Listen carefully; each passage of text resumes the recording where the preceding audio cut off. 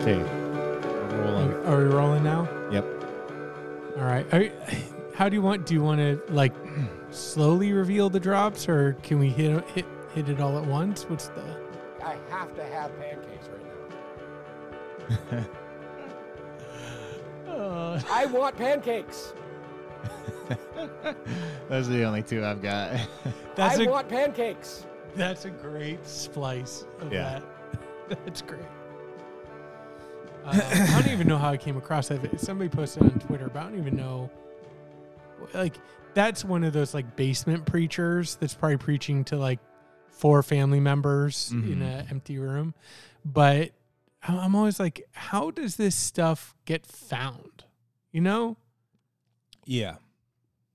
Yeah. I'm glad it did, but well, I mean, sure. Does anything happen to that guy? Because a lot of this stuff comes to light, and then, well, I guess I don't know if they get in trouble or not. But well, that's what I'm saying. This is like one of those basement preacher guys. Like, I don't think that he might not know that anyone's making fun of him, or he doesn't care. Well, and yeah, those and people don't care. at the point, it's like at this point, it's the brand. Like, it's kind of the goal. It seems like the goal of a lot of those people is to just be like as mean and outrageous and extreme as possible. Right. Like, that one is a horribly misogynist worldview wrapped up in a man screaming about pancakes. Right. I want pancakes. But there's another one where like one of these basement preachers is literally just like, yeah, we should kill gay people. Shoot him in the back of the head. Yeah, shoot him in the back of the head. And you're like, yeah, like, I don't even care enough to like, what happened to him? But nothing happened to him, and nothing probably could, because everyone listening is probably like nodding along, you know? Right, in complete agreement. Yeah, and he doesn't care. You know what I mean? I know what you mean. All right. Hi, doggy. What are we doing this week? Did I tell you the story of the interview question about Mars? Nope. So part of my job, we have to interview. So we're doing these interviews. Mm-hmm. And in the interview, you have to ask like an off-the-wall question. Okay. Something that people can't expect. Okay. So you're on an interview panel, right? Right. One of the requirements is that one person has an off-the-wall question, No, or everybody, but everybody has to have one. In the interview, you need to ask at least one. At least one, okay. And there's certain ones that you want to ask. So anyway, it's going around. I can see that I'm going to have to ask like the off-the-wall situational question. Mm-hmm. I'm getting kind of bored with the one that I've been asking, so I quickly like look at some of the prompts that they give us. I see one. I was like, okay, I'm going to ask this one. All right. So they're predetermined. You have not made this up on yourself. No. Okay. So I ask her this question. Excuse me. I ask this person. Who knows Right. who this is? Uh-huh. I could just be making this story up. This could not be about a real person. True. So I ask this person this question where I'm like, if you were leading the first colony on Mars, what would be your priorities? Mm-hmm. Whatever. And this person the question does what it's supposed to do. It clearly, they're not anticipating. Mm-hmm. And then the whole point is to see like, where does their mind go? How do they process it? They went immediately into like a Predator movie on Mars. Right. They were like, first, I'd want to know, are there hostile creatures there? Uh-huh. And we would definitely focus on a perimeter. Wow. Definitely need to be focused on defense. And they went in depth. I mean, we're talking not off of this idea. Maybe they're a prepper. Right, that there's these hostile entities that are going to try and reclaim their Mars land. Mm-hmm. And my initial reaction was to like interrupt and be like, no, this is real Mars. This is not science fiction Mars. Like, we know there's no hostile life forms roaming Mars. So could you answer the question in reality and not based in your like immediate fictional action movie? Right. But then I was like, okay. I was like, all right, let's say defense is covered. Now you're just trying to establish your civilization, society. What priorities would you have? And they immediately were like, so we're sure there's no hostile. I'm like, yes, they're not like worms. This isn't Dune. Right. This isn't like, can you please get off this question? And rarely do we have questions where you're like immediate disqualification. Yeah. Really, there are none. That was as close as I've ever heard someone get to where I was like, if you answer that way in any interview after this one, you are not getting that position, that job. You need to, whatever your brain did there, you need to figure that out and not have your brain, when you get rattled, to default to like 80s action movie. Right. Yeah. Have I already told you about the that off the wall question that they asked me for my interview for the job I'm currently at? I think so. Oh, it's been a while. They asked me if I would if they asked me to commit a crime if I would. Which caught me very off guard. And it's a like really weird question. I still think about it to this day. Now that you mentioned that had never crossed my mind. So maybe that is one of those things where it's like, yeah, we're just trying to like get him off his base or whatever. But up until that moment, I'd still think about that at times where it's like, is that, were they like testing the waters or? The other funny thing is like, I didn't think that question would be like controversial.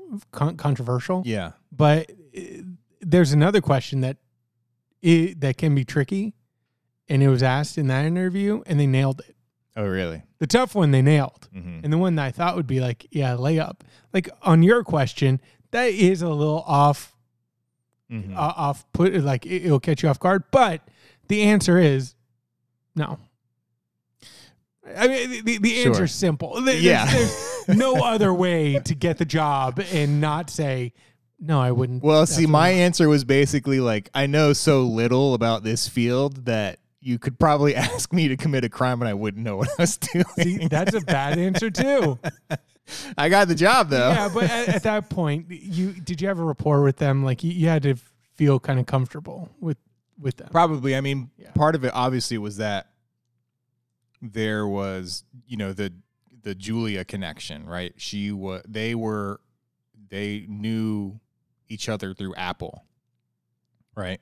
So, I mean, maybe there's that familiarity to it, but I mean, my answer was obviously a lot more involved in that, but the basic, at least the starting point too, was like, you probably could, and I wouldn't know what you were asking me. I mean, that is, now that I think about it, that is a really, that's a really good answer. Because basically what you're saying is, hey, you might want me on your team.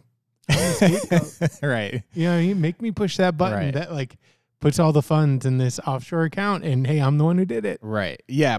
And the way I brought it back around was that, the whole reason I'm interviewing for this position is because the city is starting to ask me to do stuff surveillance-wise of the workers, right? To use like the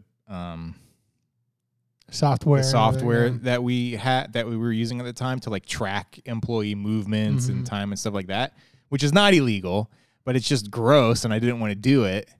And so I was like, that's one of the reasons why I'm here applying for this job, is because I'm just not comfortable doing something like that. That is like when you see somebody like working a dead end job, like staring at a monitor. The thing that would make that even more like depressing is if they're just looking at a screen monitoring their coworkers. Yeah. Yeah.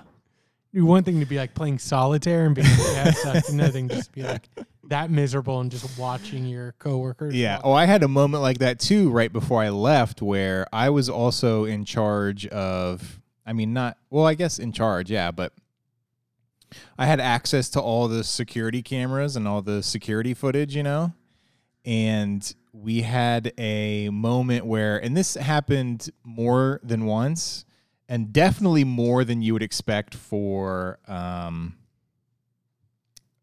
place of employee for sanitation workers who their entire job is taking care of sewer pipes. Mm-hmm. Someone purposefully stuffed a bunch of rags down the toilet in the men's room and flooded the whole bathroom. It leaked out into the hallway. And so one of the senior engineers came to me and was like, listen, you need to, I want a detailed like history of everybody that walked in and out of the store for the past 2 days or whatever. So yeah, I was just sitting in front of the computer, like fast forwarding through security camera footage and being like, and it was also one of those things where it's like the footage was so bad that you can't make out who it is.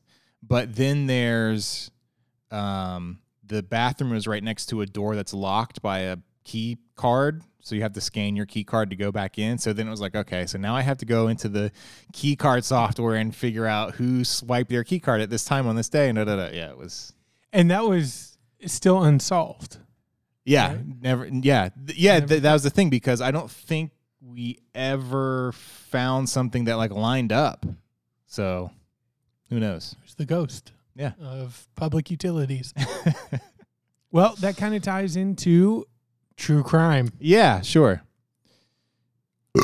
You know what I hate? I absolutely hate transition jokes. Sure. Yeah. Calling attention to it, that's so... Well, it ruins the transition. Well, and not only that, but it's like, it is so played. Like, I haven't heard it done in any way that didn't kind of not enrage me, but, you know, Right. It's not like I turn into the Hulk. Yeah. But when I hear people go like, oh, I'm a professional, you know, Yeah.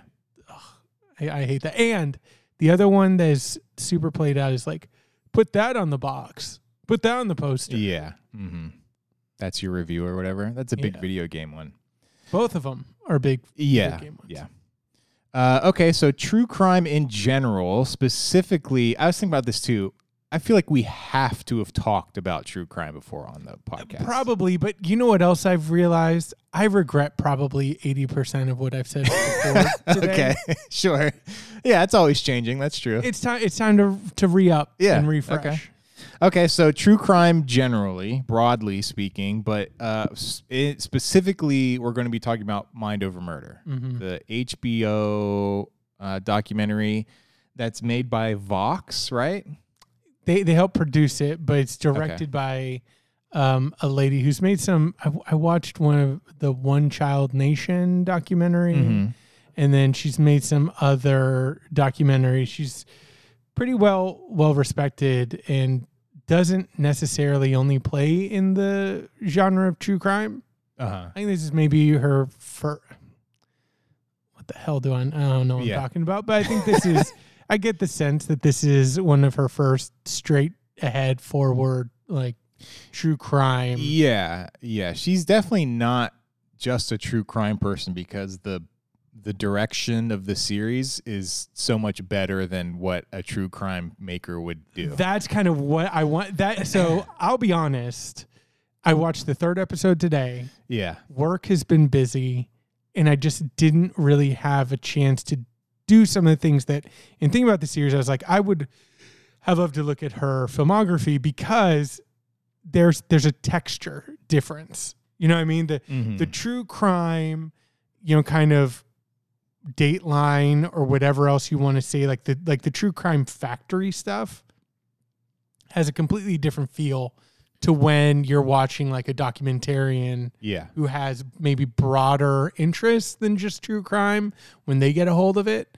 And this documentary definitely has that. There's that distinct texture feel difference. When I started watching, I was like, okay, yeah, this does not feel like quote unquote what you might think in true crime. Yeah. And I think it ties back into In Cold Blood, which I think is like regarded as like kind of the birth of modern day true crime stuff, right?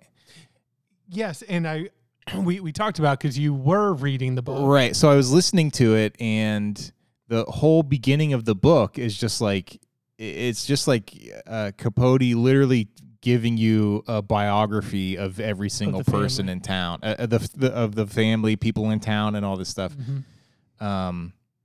and I found myself zoning out. So I was like, I'm going to have to start over on this.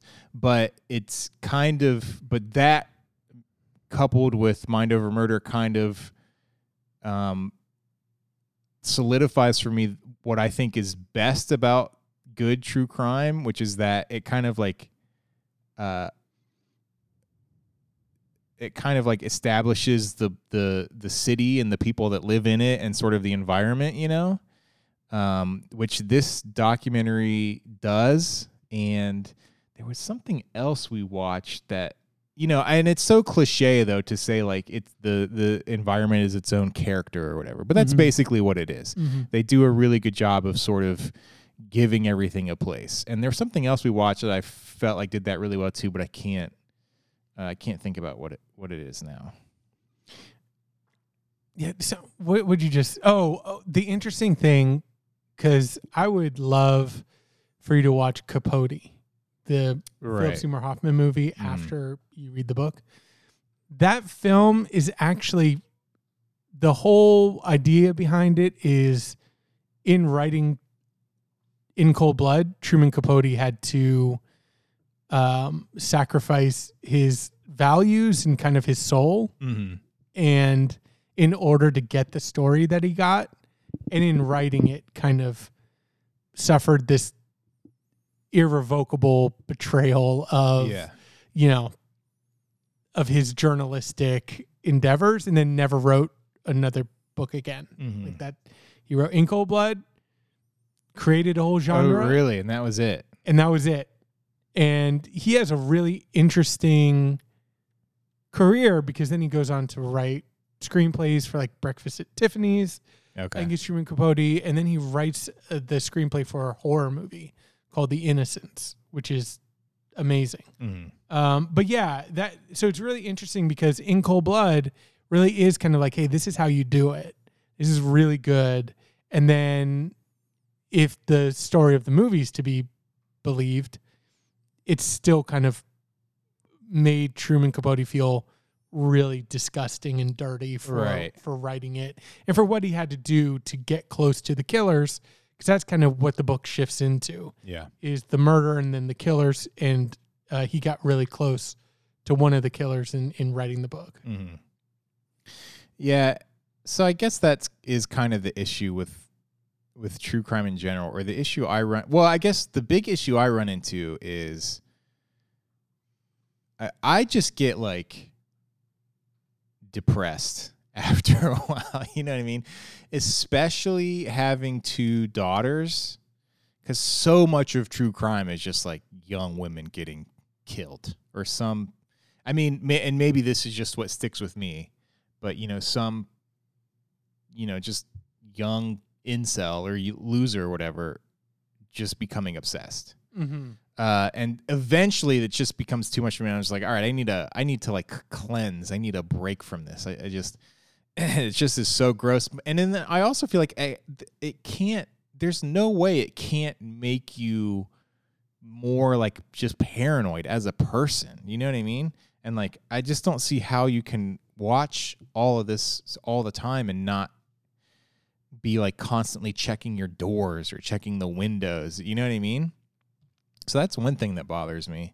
Yeah, there's a few jokes that I regret with friends, but one of them was I really, I don't know what we were doing, but anyway, I talked about that story of a guy who's living in someone's attic. Yeah. and I remember you like asking me, like, that really creeps me out. Stop. And I was like, what, Justin? And then I really laid into it. And somehow I think I maybe like told me like a few days later, like, that really messed me up for like 2 days. Like, and I remember feeling really bad about it. Yeah. Like, you really do get like affected by that stuff, right? Yeah. Yeah. I mean, yeah, I think you just can't help it. Eventually it just drives you crazy. I mean, and that is like the most superficial of issues with true crime, right? Is like what effect it has on me. I think the bigger issue, obviously, is like morally and ethically, and I guess what Capote was running into of like working with these people, but then also like on some level you're exploiting this really terrible situation. Right. And I mean, obviously there's like a way to do that, I guess, and be like completely informative or just like trying to tell the story or whatever. But do you feel like Mind Over Murder is anywhere in, like, where do you think it falls on that spectrum for you? Does it feel exploitive at all, or does it feel like it's just... To me, one of the funniest parts was in this last episode where the community theater people are all doing a read-through of the transcripts. Right. And then one of the guys just needs to be like, let me look around. Yeah. You know, he butt fucked her. Right. And other actors are like, do we have to say that? And they're like, well, it's in the transcript. And then the director of the play, I think, she said something really funny. She's like, can we just change every, F word to just say F? F, yeah, F. Can't we just say effing maybe? Effing? It's like, wait, you're the director, lady. Exactly. And I was expecting for the director to come through and be like, listen, this is what we're accomplishing, clearly. Yeah. And they stick with the actors on a little bit of a round table as they process and try and deal with it. And none of them settle on a good reason why they're doing this. Yeah. And they're just like, one lady starts off really strong to be like, listen, this is in the record, and I think it might be helpful for them to heal and deal with and process the, but I feel like at the end it got to like the what, not the truth of it, because they didn't do it. Yeah. So all their testimony isn't real. Yeah. So then what are you guys doing? What's the purpose of the play that you're going to put on? Right. And that really seems hard for them to articulate in the room. And it kind of ends with, I think the director of the documentary or another lady who's just like, I think we're working on the script. We're getting there. We're getting closer. Let's just keep going. Let's keep working on it. Mm-hmm. And so I feel like that to me at this point, I guess, is the right answer, where it's like, there's no one right or wrong way to do any of this. And you can make arguments that both like expose the approach of true crime and also validate it. Like, I don't want to live in a world where the realities of true crime are ignored. Yeah. Where it's just like, no, nothing bad ever happens. No one ever gets brutally murdered and raped in their apartment. At the same time, I don't want to be part of a factory industry machine, whatever, that just outputs that is the output, and I'm just eating it up all day long. So, to me, it really probably relies more on the artistry and the approach to the material. And then largely it's like, it's not on me to feel bad about this stuff. Like, I, as the person who is getting advertised this documentary, I'll watch it. Mm-hmm. If the documentarian did something unethical, they have to live with themselves. Yeah. Not me. You know what I mean? So it's like, I can debate the ethics of the Jinx and be like, ugh, yeah, that guy's really a creep, Yeah. And probably did some unethical things. Do I feel like I bury or bear the weight of his decision? No, that's on him. Yeah. As the filmmaker. Yeah. It's funny you mentioned the Jinx, because I've been going through Clay Tatum and Whitmer Thomas. I've been going through their old YouTube channel for Power Violence, and they have like a little skit where Clay is the sound guy on the Jinx, and he Durst goes into the bathroom, right? And so Clay sits down, he's got his headphones on, and then Robert Durst starts mumbling to himself about how he killed everybody and blah, blah, and Clay's like freaking out. And then a couple of beats go by, and two other people show up, and they just start arguing over like a sandwich and who's going to get the sandwich, and they just leave and go get sandwiches.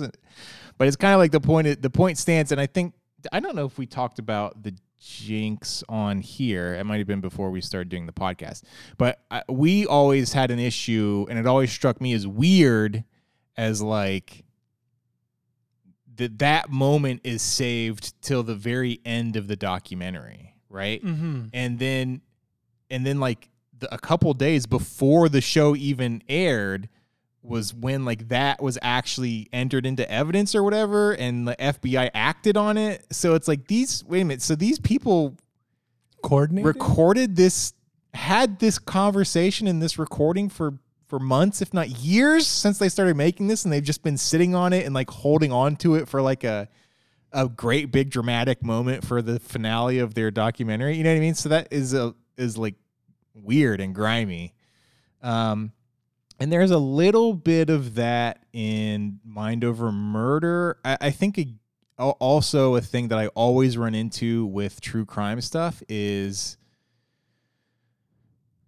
what was the other? There was another HBO true crime show about a kid whose mom got murdered. Yeah, you recommended that to me, and I watched it. I ended up liking it, and he's making a follow-up. Yeah, and it's really good, but it suffers from the same thing, and maybe it's just an impatience thing, but there seems to always be an element to these true crime shows where it's like, well, why didn't you just tell me, like, we're 4 episodes in, why are you telling me this? Why did you spend 4 episodes showing me something that's not true and that everybody knows is not true, you know? So that seems weird to me when it is a reality-based story. You know, if I'm watching a movie, a narrative movie, it makes sense. And I guess it also makes sense for true crime because you are, you know, watching a story. You're being told a story.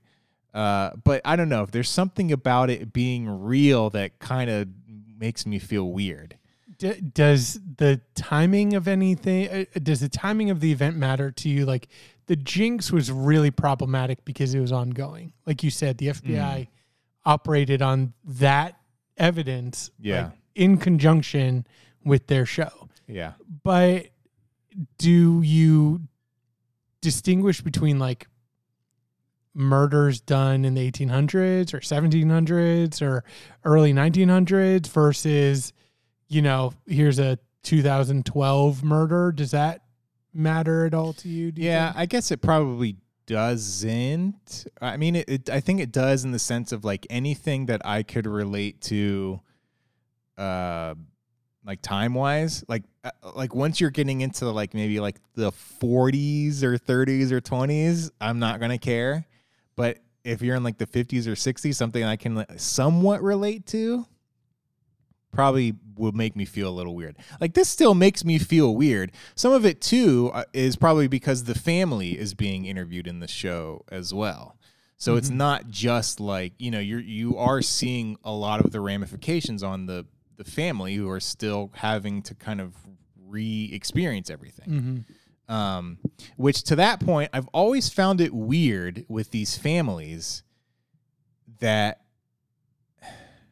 I get it on one hand, but on the other hand, it feels like you always get these families who it's in these wrongful conviction cases who are just so adamant about the person being guilty, even when they're found to like not be linked to it at all. You know what I mean? And I get it from, I think at one point the grandson says something like, you know, it's just reopening all these old wounds, which I totally get. And I don't think anybody in the documentary so far has said that. Like, these people need to stay in jail. We know they did it. I don't care what the DNA says, blah, blah, blah. But that is kind of a common trope in a lot of the true crime stuff. That's never made sense to me. You know, it's kind of, I feel like I have the personality of being like, if a lawyer, whoever comes to me and is like, hey, look, this DNA evidence completely exonerates this guy that you thought did it, I would be like, oh, wow, really? Oh my gosh. Okay. So let's figure out who did it and to get that guy out of jail. You know what I mean? Yeah. I thought a lot about that with this last episode. But let me say 3 things, because you said some things I wanted to touch on. Number 1, I'm telling you, every single burp has been you. Sorry. Not me. I just want that stated. So if anybody listening is like, who? That's me. I won't do it anymore. No. You do you, man. This is not a judgment. It's just me trying to distance myself. Okay. Number 2. On the fictional storytelling of a real event, the reason why, too, I asked about the time is there's a book that I recommended to you because you're looking for something to read, and it's called The Suspicions of Mr. Witcher. And it's a true crime story, but like back in the 1800s, I think. I don't think it's 1700s, but it's at least 1800s. Told almost like completely narratively. Details filled in that may or may not be true, probably. Right. Yeah. But really, really well researched by the author. And reads like a great novel. But is also based on a true crime. And in reading that was one of the first experiences where I was like, this feels good. This amount of narrative on this story feels like, and I don't know if it's just a time period or just the way it was written, but you just feel like all these people are long dead. There's no one who has a feeling about my great aunt was not, a homebody. She was very outgoing. Like, it's like, no, you can look at the evidence and be like, oh, she seems very introverted. So I'm going to write that because that makes a better story and still get those details in that are real. So you have that impact of like, yeah, this feels made up, but it's not. Like, humans are crazy. Yeah. And then also be like, wow, this is a really well told story. And so that was the one thing where in this documentary, they are putting on a play based on the real life, testimonies that are gathered. And I believe also the testimonies of the documentary, like not just court records. The documentary is being made? Yeah.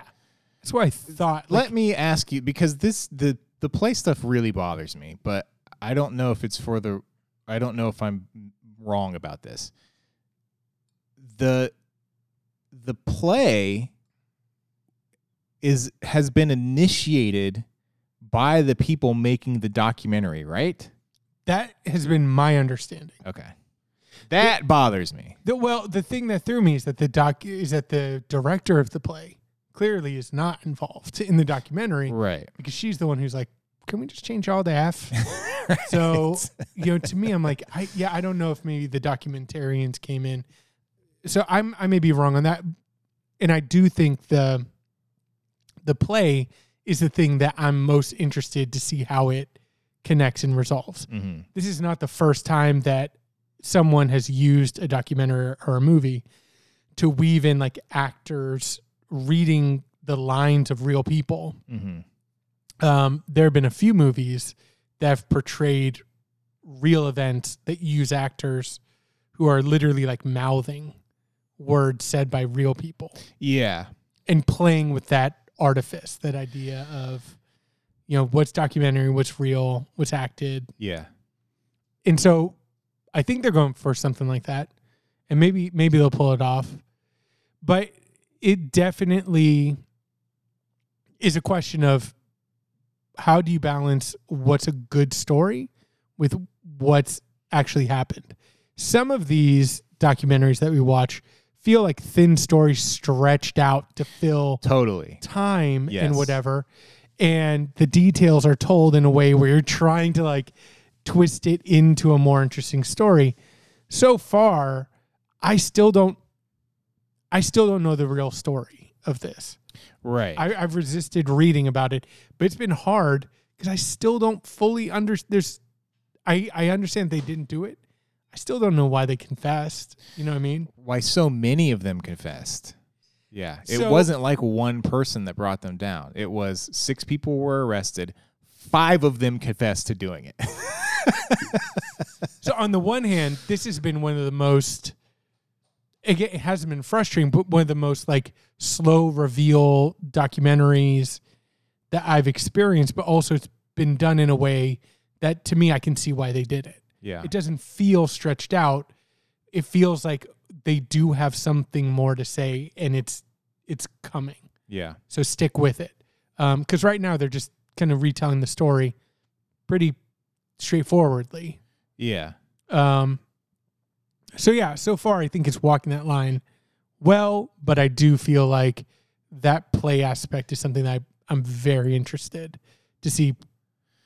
Yeah. How it's integrated. See, I hate the play thing, especially that the it's bad acting in it. No, that community. that it's been instigated by the people making the documentary. Like I would have zero issues with the play aspect of the story if it was we decided to make a documentary on this event, and when we showed up to the town, this local theater group was starting the process of putting on a production about it, right? And so we're also documenting that alongside exploring the story. See, I'm going to do more. I meant to go research on back this. and rewatch the first episode because I watched the latest episode today too, and I meant to go back and rewatch the first. But when I watched the first episode, I came away from it thinking that the people who made the documentary are also the people who started the play and is hiring everyone and putting on the play itself for the town. This says director Nanfu Wang looks at a murder in the 80s Nebraska and a play aimed at helping a town confront those wounds. So that wording makes it sound like that the community was doing the play, and she is kind of capturing the documentary and the play together. Yeah. I mean, just starting the play, it just seems like you're putting your hand on the scale a little bit too much for me. And back to that point, like I get the humor in the scene, right? When they're doing the line reads of the detectives yelling at the people. Totally see the humor in it, but because this is a thing that has been artificially created by the documentarians, it just bothers me. It feels too on the nose, and on top of that, it also for me goes back to I couldn't imagine being a family member of this woman and watching this documentary and then seeing this scene that is very clearly being played at least partially for laughs. You know what I mean? Meanwhile, what they're laughing and joking about or making a joke of is my grandmother being raped and murdered. You know what I mean? Like, I just can't help but watch that and immediately think about a family member watching it and just being like, man, this has got to be really tough. Yeah. Not that the rest of it would be great to watch, anyways. Like maybe I've just gotten more heartless as I've gotten older. Yeah, that just bothers me a little bit. One thing I wanted to get to real quick, true crime adjacent. And I think this probably plays a little bit into like storytelling and, what we're being told and how we're being told and blah, blah, blah. I was reading something. There was a post on Reddit this week about I can't remember what subreddit it was on, but it made it to the front page. And it was the photo of Christopher McCandless taking a picture of himself, holding his goodbye note before he starves to death. And those posts are always so interesting because the comments are always split in between like, no, you don't really understand what this guy was going through, what he was trying to do. He actually knew what he's doing. And people who were just so angry at this guy and, think he was a complete idiot, blah, blah, blah.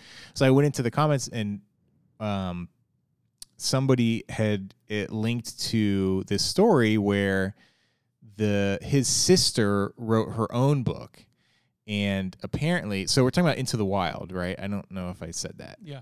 But apparently their father was a severe physical abuser.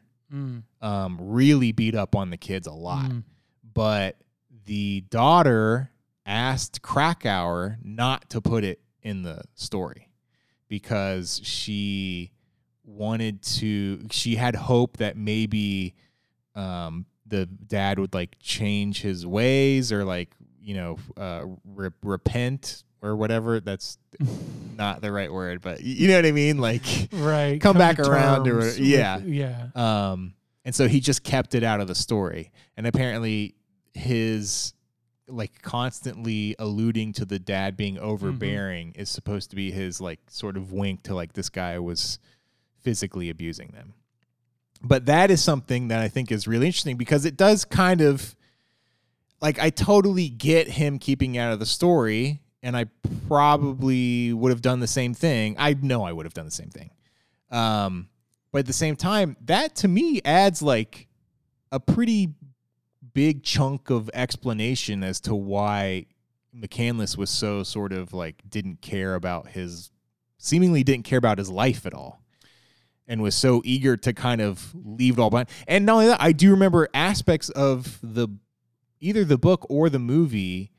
I came away from probably the book thinking like feeling bad for the parents because it kind of makes it seem like he just cuts communication with everybody and leaves, but with the knowledge that he was being hit all the time, that like it makes sense. You know what I mean? Yeah. And why he would feel the need to go on a journey like he did, right. That kind of like death to the old self, right.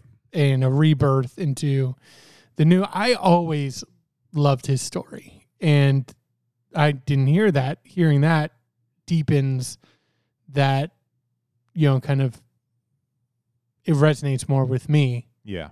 In what Christopher McCandless did.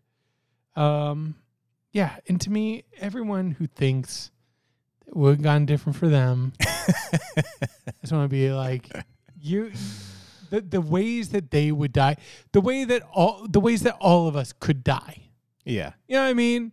Trip over that crack in the sidewalk that you missed, and then you bust your head on the side of a tree or whatever. You know what I mean? Like you're out walking, put a foot wrong, you tumble down a mountain and you die. Like you're taking a selfie and you back up too far. I mean, all these things are ridiculous and also perfectly possible happenings for anybody. So relax if you're going after Christopher McCandless. Well, none of that. He's the only one that died. You know what I mean? It's like, I understand like being frustrated with it, but it's not like he dragged a bunch of people in to rescue him and they all died too. Yeah, and it wasn't even just like, him. And to me, like he wasn't even like he doesn't fall into any of the camps of like he didn't seem to be like an overbearing like these people get bad raps and they don't deserve it, but my brain is tired after a long week. But he didn't seem to be like one of those overbearing like vegan types, right? Where he's like everywhere he went, he's like, excuse me, are you using a gas guzzling vehicle? Like, he just seemed like a really nice like guy who's trying to find himself and trying to now seemingly bury some trauma, right? And go out there and do some stuff on his own. So, he seems like, he doesn't fall into any of the camps of like, oh, well, he was annoying or whatever. I don't know what his social media presence would have been like today, leading to Alaska. Maybe it'd be a little cringy. Right. But he seemed to be just, he seems to be at a place that even at 40 years old, I'm not quite there yet. You know what I mean? And wish I was. So, the other thing I wanted to say that you're talking about the true crime and Mind Over Murder specifically was the family. And that's something that I thought a lot about with this, because I'm like you. If I don't know any belief, even growing up in a Christian household and stuff, I was always of the mind that's it's like, as soon as I really looked into evolution and realized the scientific viability of evolution, I was very quick to be like, oh yeah, no, that creation myth is it's a myth. Jesus Christ! Right. Exactly. And not like, why would I fight it? What am I fighting? Yeah. You know what I mean? Like, Right. what's the value of it? And so with this, I was waiting for the family to be the ones who are like, Yeah. now they haven't yet in episode 3. Mm-hmm. They just are the ones who are saying like, as soon as they started relooking into it, just opened all these old wounds. Yeah. And I'm like, on the one hand, would you be involved in a documentary like that if you experienced a death and somebody came by and they were like, we're going to do a documentary about this? Would you be involved? Would you say yes? Yeah, I guess it depends. Like, if this project came to me, yes, I would. Right? Like, obviously you don't know what it's going to be when they're approaching you, I guess. So there's an element of research. That's the thing. But it's like, if it was like, hey, I'm a producer from ABC and we're doing a 2020 on this, I would be like, Dateline on no, thank you. You know. But what you said is the point that I was getting at, right? You don't know what the angle is. Yeah. So from The Staircase, Yeah. and the Staircase TV show, which is now under controversy because of the way they portrayed the documentarians Mm-hmm. of The Staircase and kind of bringing in their editorial hand in crafting their story in a way where they're not happy. They're trying to say like, we followed high journalistic standards and how we portrayed that. Whereas the show wants to kind of show, it was maybe a little more complicated. Mm-hmm. All of that controversy goes to the intent of the filmmakers, and why wouldn't any filmmaker want to follow the story? Mm-hmm. So it's like, inevitably, I feel like, if it was a death that was in my family and somebody was convicted of it, I would go in assuming this documentary is going to try and portray the killer in a more complicated light. Right. Why would they make a documentary where they're like, yeah, they got this bad guy, look how bad he is? Yeah.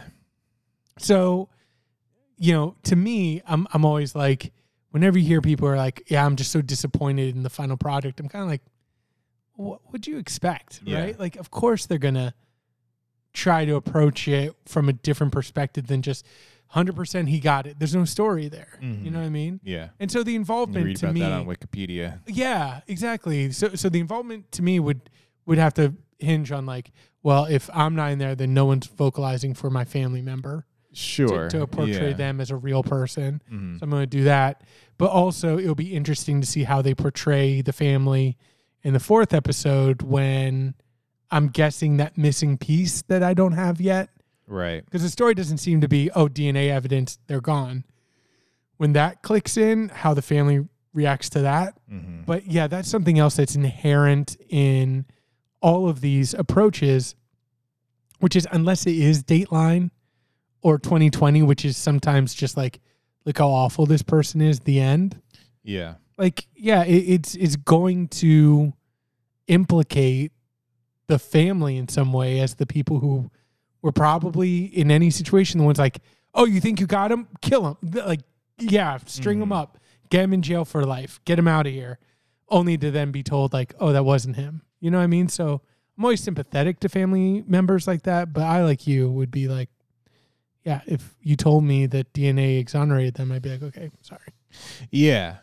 Yeah. And one thing that I do really like about the show is that I feel like the director, I feel like she's done a really great job of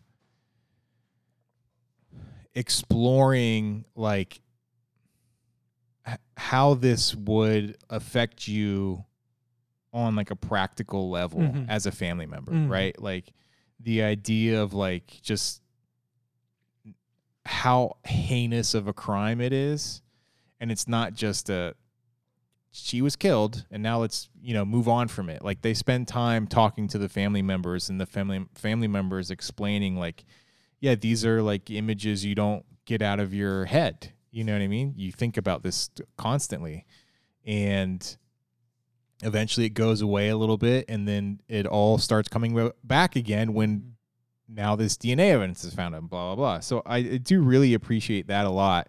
And I think that level of detail goes for everything. The first thing I said is it just looks great. And you can tell just by the shots and the framing and how stuff is being set up that it's made by like a legit filmmaker, right? It's not just a gaggle of ABC producers rolling in to get a couple of talking heads, you know what I mean? The guy in the red polo shirt with a navy blue cardigan. Do you know what I'm talking about? He's bald. Uh-huh. Does he not look like... He looks like a disembodied head that's just been placed on a fake body. He's sitting on a couch at an angle. Yeah. I could see that, but cannot get past it. You'll notice it in the fourth episode. It's so strange looking. The other thing, I again, to the point we've been talking about, we're 3 episodes in. There's only 3 episodes left, right? There's 6 episodes total. I know, yeah. I think so. I think we're halfway through. Still really have no idea what happened. So you haven't read either? No, I haven't looked into anything. And the last episode ends with maybe there was a 7th person, right? So it's So really quick, I'm just thinking, again, the police work. So yeah, obviously the thing that throws this all up in the air are the testimonials. Mm-hmm. That is the big question mark. But what you always hear, and this is something else that goes back to a negative of true crime, is that it creates armchair detectives. Yeah. And you always hear these detectives who are like, they don't know what they're looking for. They don't know about, evidence and how to use that evidence to leverage false confessions, to distinguish false from real confessions and blah, blah, blah, blah, blah. Mm-hmm. And detectives are very quick to tell you how uneducated and ill-prepared armchair detectives are. Right. I mean, this won't hold up in court. It won't hold up in court, all that stuff. Completely agree. I get your point. At the same time, if I'm looking at this case, this old woman lived in an apartment, basically. Mm-hmm. And she had 2 neighbors. One of the neighbors got implicated. Mm-hmm. Her upstairs neighbor. Mm-hmm. But that means that she has neighbors like up to the sides as well. Yeah. And they just mention in the first episode that they interviewed the neighbors who didn't hear anything. Mm-hmm. They claim to not have heard anything. As soon as they testify that, and I look at my suspect pool, and my suspect pool is 6 people in a room, and people on either side and every side is saying, yeah, we didn't hear anything. Right. I'm immediately going to be like, I don't think we have the right situation here. Yeah. I mean, we have 6 people involved in a brutal attack and murder. And wasn't it also the person who perpetrated it made coffee? Uh-huh. So you have a long period. Well, there were 6 cups in the sink or whatever. 6 cups. But there's also coffee. Yeah, right. There's fresh coffee. And to me, I'm like, well, I don't know that you have to go to detective school to be like, okay, either all these 6 people were not there, because how do you not create enough noise that neighbors hear? Mm-hmm. And then, number 2,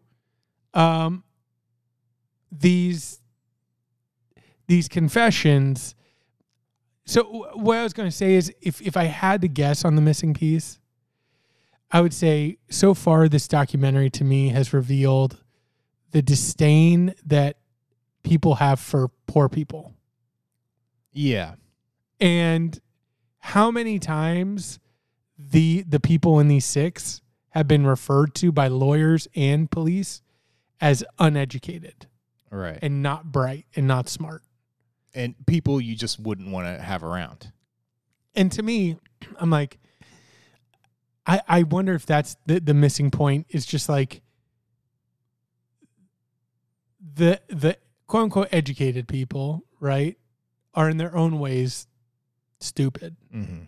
And that kind of dismissal of the poor as uneducated, as, you know, not socially acceptable, you know, also is the reason why you would believe these confessions or push for these confessions, because they're poor, uneducated, and we can trick them.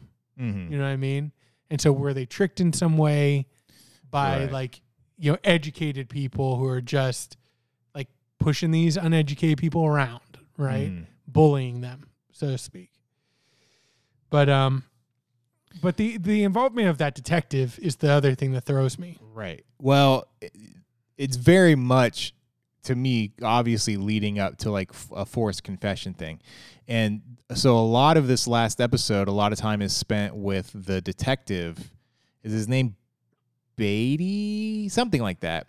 But a lot of time is spent on him and sort of going through his trajectory. And so, Which just a bizarre, right? Starts as a Right. cop, leaves, comes back for this one case, leaves, opens a convenience store, right. Yeah. realtor, flower. like, I'm Realtor, like, now he sells flowers. But there's a very telling line where he says something like, people want to say I'm a bad cop or something. He alludes to like people thinking he might be a bad cop, and he says something, a dirty cop, and he says something like I'm not, and I never was, or something like that. So it seems pretty, I mean, and you just can't on a practical level, you can't have 6 people in jail for decades and then be exonerated and not have a detective who did something very, very wrong. You know what I mean? So, yeah, something's obviously up with that guy. The one thing I want to say too that I found funny is, and he does this a lot in his old interview footage, Mm-hmm. and I see a lot in my job too, where somebody sees a situation as being like ultra professional and proper, Mm-hmm. and so they try and like change themselves to match this like projection of professionalism or whatever. If you listen to the way that he asks questions, it's almost unintelligible. Like he's like, would you say, do you know for a Right. fact that the man who was there on that day with you that you've declared is also the man who declared to you that he would go in? Yeah. It's like, dude, you are like, you're trying to like Yeah. word this thing and you're just getting like lost. Yeah. So yeah, I like it. Oh, okay. It's been good. No, it's good. It definitely has a different feel than some of the true crime. Yeah, there's even going back there, and maybe this will come out after the series is wrapped. Whatever, you read more about it, you've the more you find out about it. But do you remember finishing Wild Wild Country? Mm-hmm. Right? And then I started getting like weird vibes that like, because that's done by the Duplass brothers, Mhm. right? That like the Duplass brothers may have been like disciples of the Maharishi or whatever. You start to get the feeling of like it's a great show and a great documentary, and it gives you all of this really good information, but then with hindsight, you kind of get the feeling that like, despite all this heinous stuff that these people did, you still get kind of a rosy picture of them and like what they were trying to do. They're kind of misunderstood. Right. Yeah, they And really so it's just kinda wanted like, to help. This seems a little questionable. The thing that I also wanted to mention really quick is in watching this and thinking about other true crime, it made me think of, there's the first season of Serial. Yep. And it made me think of, do you remember Making a Murderer? Uh-huh. Steve Avery? Mm-hmm. Those two, I think, are great examples of the unintended effects of these investigations and documentaries and programs, where I was super into Serial season 1. Yeah. I mean, everybody was. Everybody, like, really into it. Wanted to know what was going on, whatever. Haven't thought about it in, 10 years plus. I can't really remember his name. Don't know where he is now. Probably still in jail, I'm guessing. Yeah, he is. And Steve Avery, I remember watching Making a Murderer and being like, wow, this is kind of fascinating. I couldn't tell you one detail about it. Yeah. I know nothing. He owned a junkyard, and then his nephew, his nephew is just, again, like what seems to happen in this, right? He was just kind of poor and uneducated, and then his uncle kind of pushed him around to confess or something. I don't fully know, but I don't even know who's in jail because of that. Yeah. And that feels weird. Like that For feels sure. weird Yeah. for me to like, oh, I'm very invested in this story and these people and what happened to them. And I can even feel strong things for them. And then like, yeah, my life goes on and it's like, wait, who? Wait, what was it? Did I watch that? Like, that feels like a weird thing. Like there's some fiction stuff where you're like, did I watch this before? And you watch it like, oh, I did.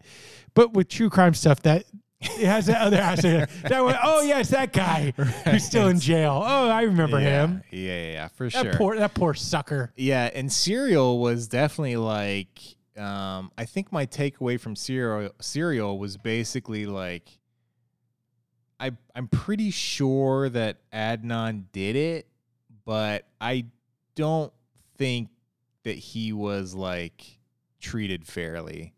And and if the bar is beyond a reasonable doubt, I wouldn't say I wouldn't say he did it beyond a reasonable doubt.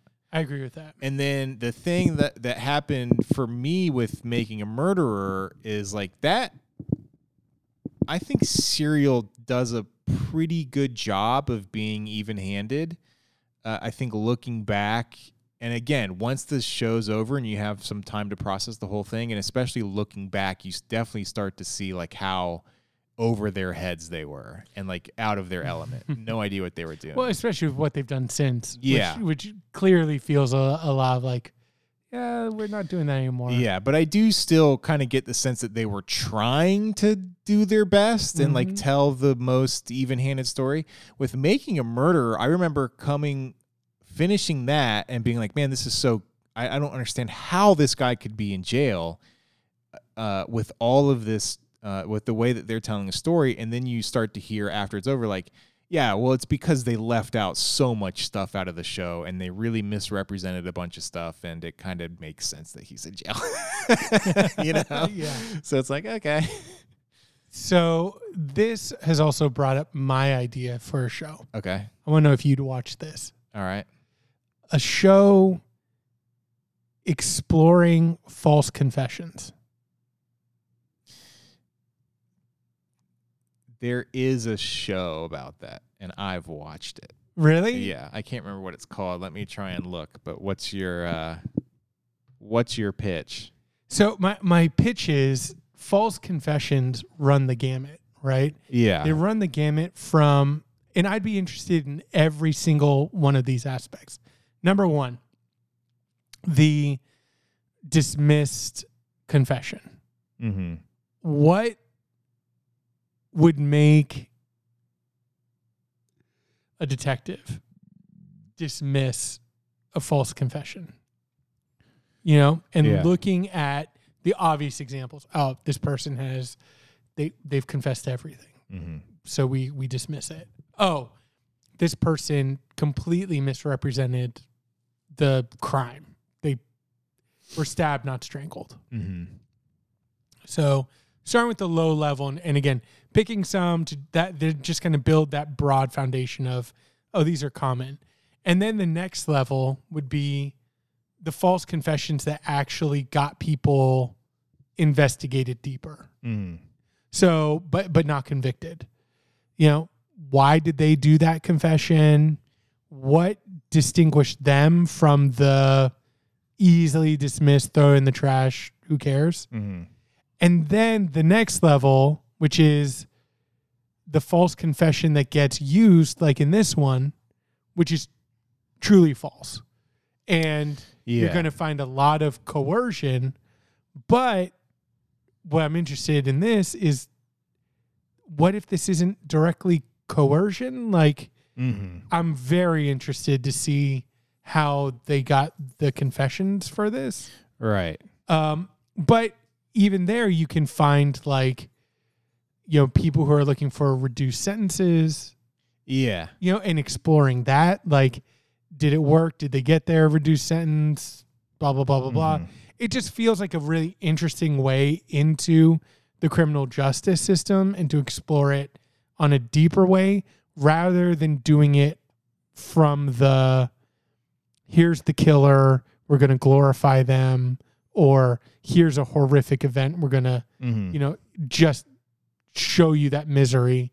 It's like, no, let's look at the process that eliminated these people, you know? Yeah. Well, and the thing about false confessions too is, I don't know if this is like a confirmation bias. Is that what you would call it? I guess. But like you're not going to get a show about a detective who was like, this guy, no, I could tell this guy was lying. I'm going to find the real killer, right? You get the shows about the detectives who either forced a confession or just didn't care. And to that point, it really seems like,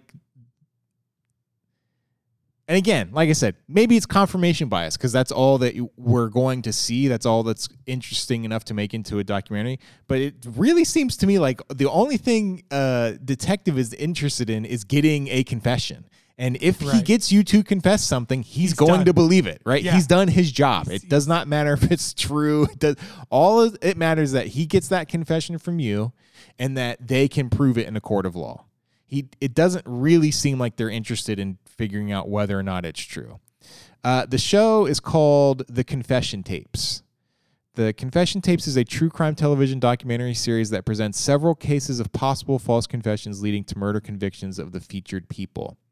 In each case, the documentary presents alternate views of how the crime could have taken place and features experts on false confessions, criminal law, miscarriages of justice, and psychology. The series, produced and distributed by Netflix, became available to all Netflix subscribers on September 8, 2017. Critics praised the series, likening it to other Netflix true crime documentaries. So yeah, we watched that. I don't know if we watched the second season of it, but we watched the first season and it was good. Well, my version's better. I distinctly remember coming away from this 2017. So right around that same time that all this stuff is blowing up. But I definitely remember coming away from this and being like, I'm just never going to believe anything a police officer ever says for the rest of my life. Exactly. Well, it makes you realize, like, when lawyers say don't say anything, right? Exactly. You truly don't. Yeah, because you just don't talk at all. You just don't talk at all. Even if a cop is like, I'm on your side, just what happened. Yeah, you don't try and help. You just don't do anything. No. Yeah. The one thing that I will say is, if that pitch did not land, if we were being kindly ushered out the door to up the ante and get this thing sold, I would say, I will falsely confess to murders, and we can explore my experience with the justice system. Yeah. Okay. As we pick what crime I should falsely confess to, and then follow it through podcast form. Yeah. All right, that's good. I think that's the next HBO series, right? Exactly. You get all these young kids who are like, hey, my uncle from 50 years ago was killed. And HBO's like, all right, just make a documentary about it. We'll set you up. Right. We'll give you a credit card with a $2,000 limit and, see what you can do. Yeah. I'm just excited to like come on an episode of that podcast and being like, Justin, the detective called me. I'm going in tomorrow. They're going to interview me. I don't know how they died. Yeah. I'm just going to say they got strangled. All right. And then the next episode is, oh my God, I got it exactly right. I didn't even, I'm in trouble. Yeah. So yeah, there's my pitch off of this. One other thing I wanted to say. What was it? I don't know. Oh, I know what I wanted to say. Okay. A listener sent an article. The article about video games? Yeah. Uh-huh. Did you look at it? Yeah. I wanted to first off thank them for the article. Uh-huh. I read it and I completely agree. And my example of that is I had somebody who was the most organized person I've ever met in my life. Right. Their organization style, though, took probably 15 to 20 hours a week. Yeah. To manage. Uh-huh. To set up the next week. Yeah. They had all these books, bent pages when they when they completed, highlighting different colors to whatever. Yeah. And at some point you say, listen, I'm not organized.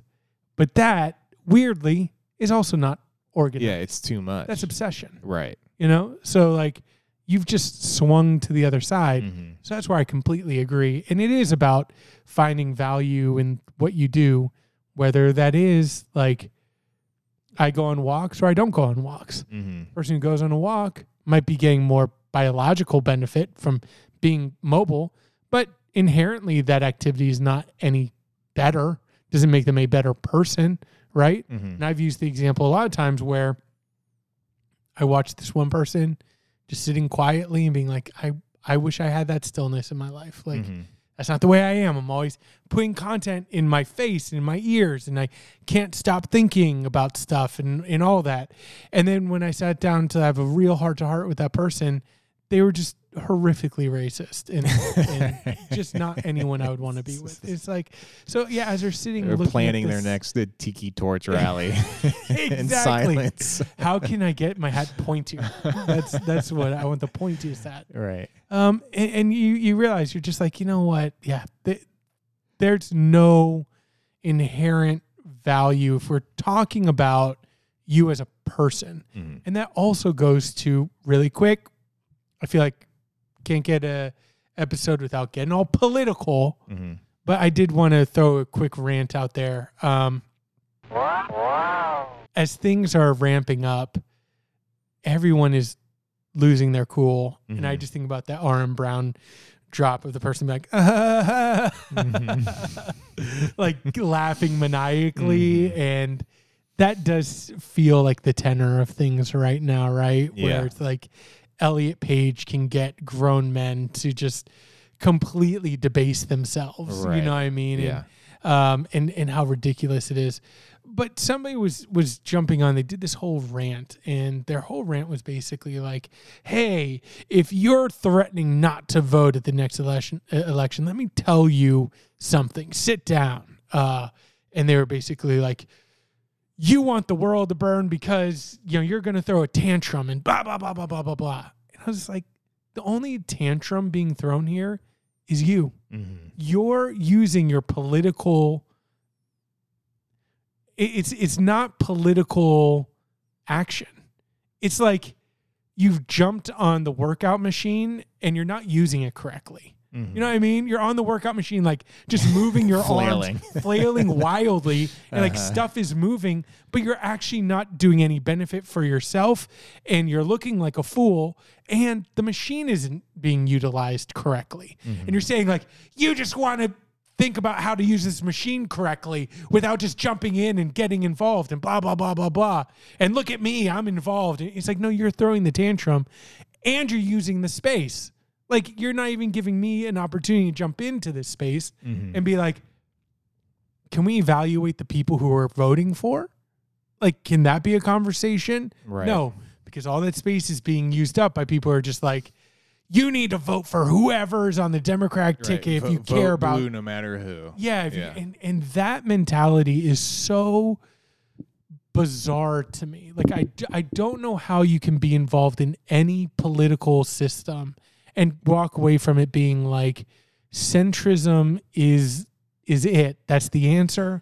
I've read the books, I've thought the theories. This is what I've concluded. And I feel like that's what that article was kind of saying too, right? Which is like, yeah, your involvement in a space has no value. You know what I mean? Yeah. It's about what are you bringing to that space and what is that space giving to you? If you walk into a space not ready to listen to anybody, just ready to talk, sorry, like that AA meeting is not going to help you. It doesn't matter where you're at. It's not like, oh, I went, therefore I'm good. Like you went to therapy, but you didn't go ready to listen. You just went there to talk and then walk away and feel better. Yeah. You know what I mean? About yourself.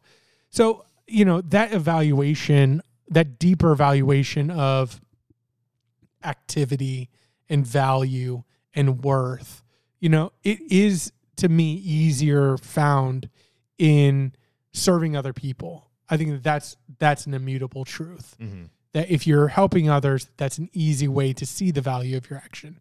Versus if you are doing isolated work, it's harder to see the value. But that doesn't necessarily mean that, you should spend all your time helping other people, because that has more value than you taking some time off or not going and volunteering your time at every opportunity. You know what I mean? So anyway. Well, it's interesting because it's kind of basically the opposite of the political stance, right? The enlightened centrism is kind of what you want for your person. It's like moderation, right? The moderation is key. If you're going to be organized, the key is to be moderate about it, right? It's to be kind of in the middle. You don't want to be so completely organized that it takes over your life, and you don't want to be so unorganized that you can't get ready for work in the morning, right? But when it comes to politics, right, like you said, like it's meaningless. It doesn't do anything. Right. It's actually a negative.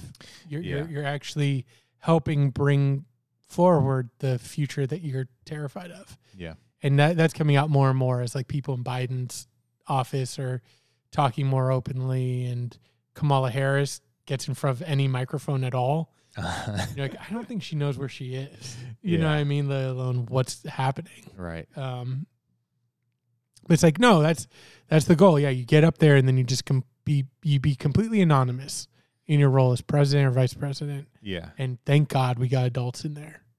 Right. All right.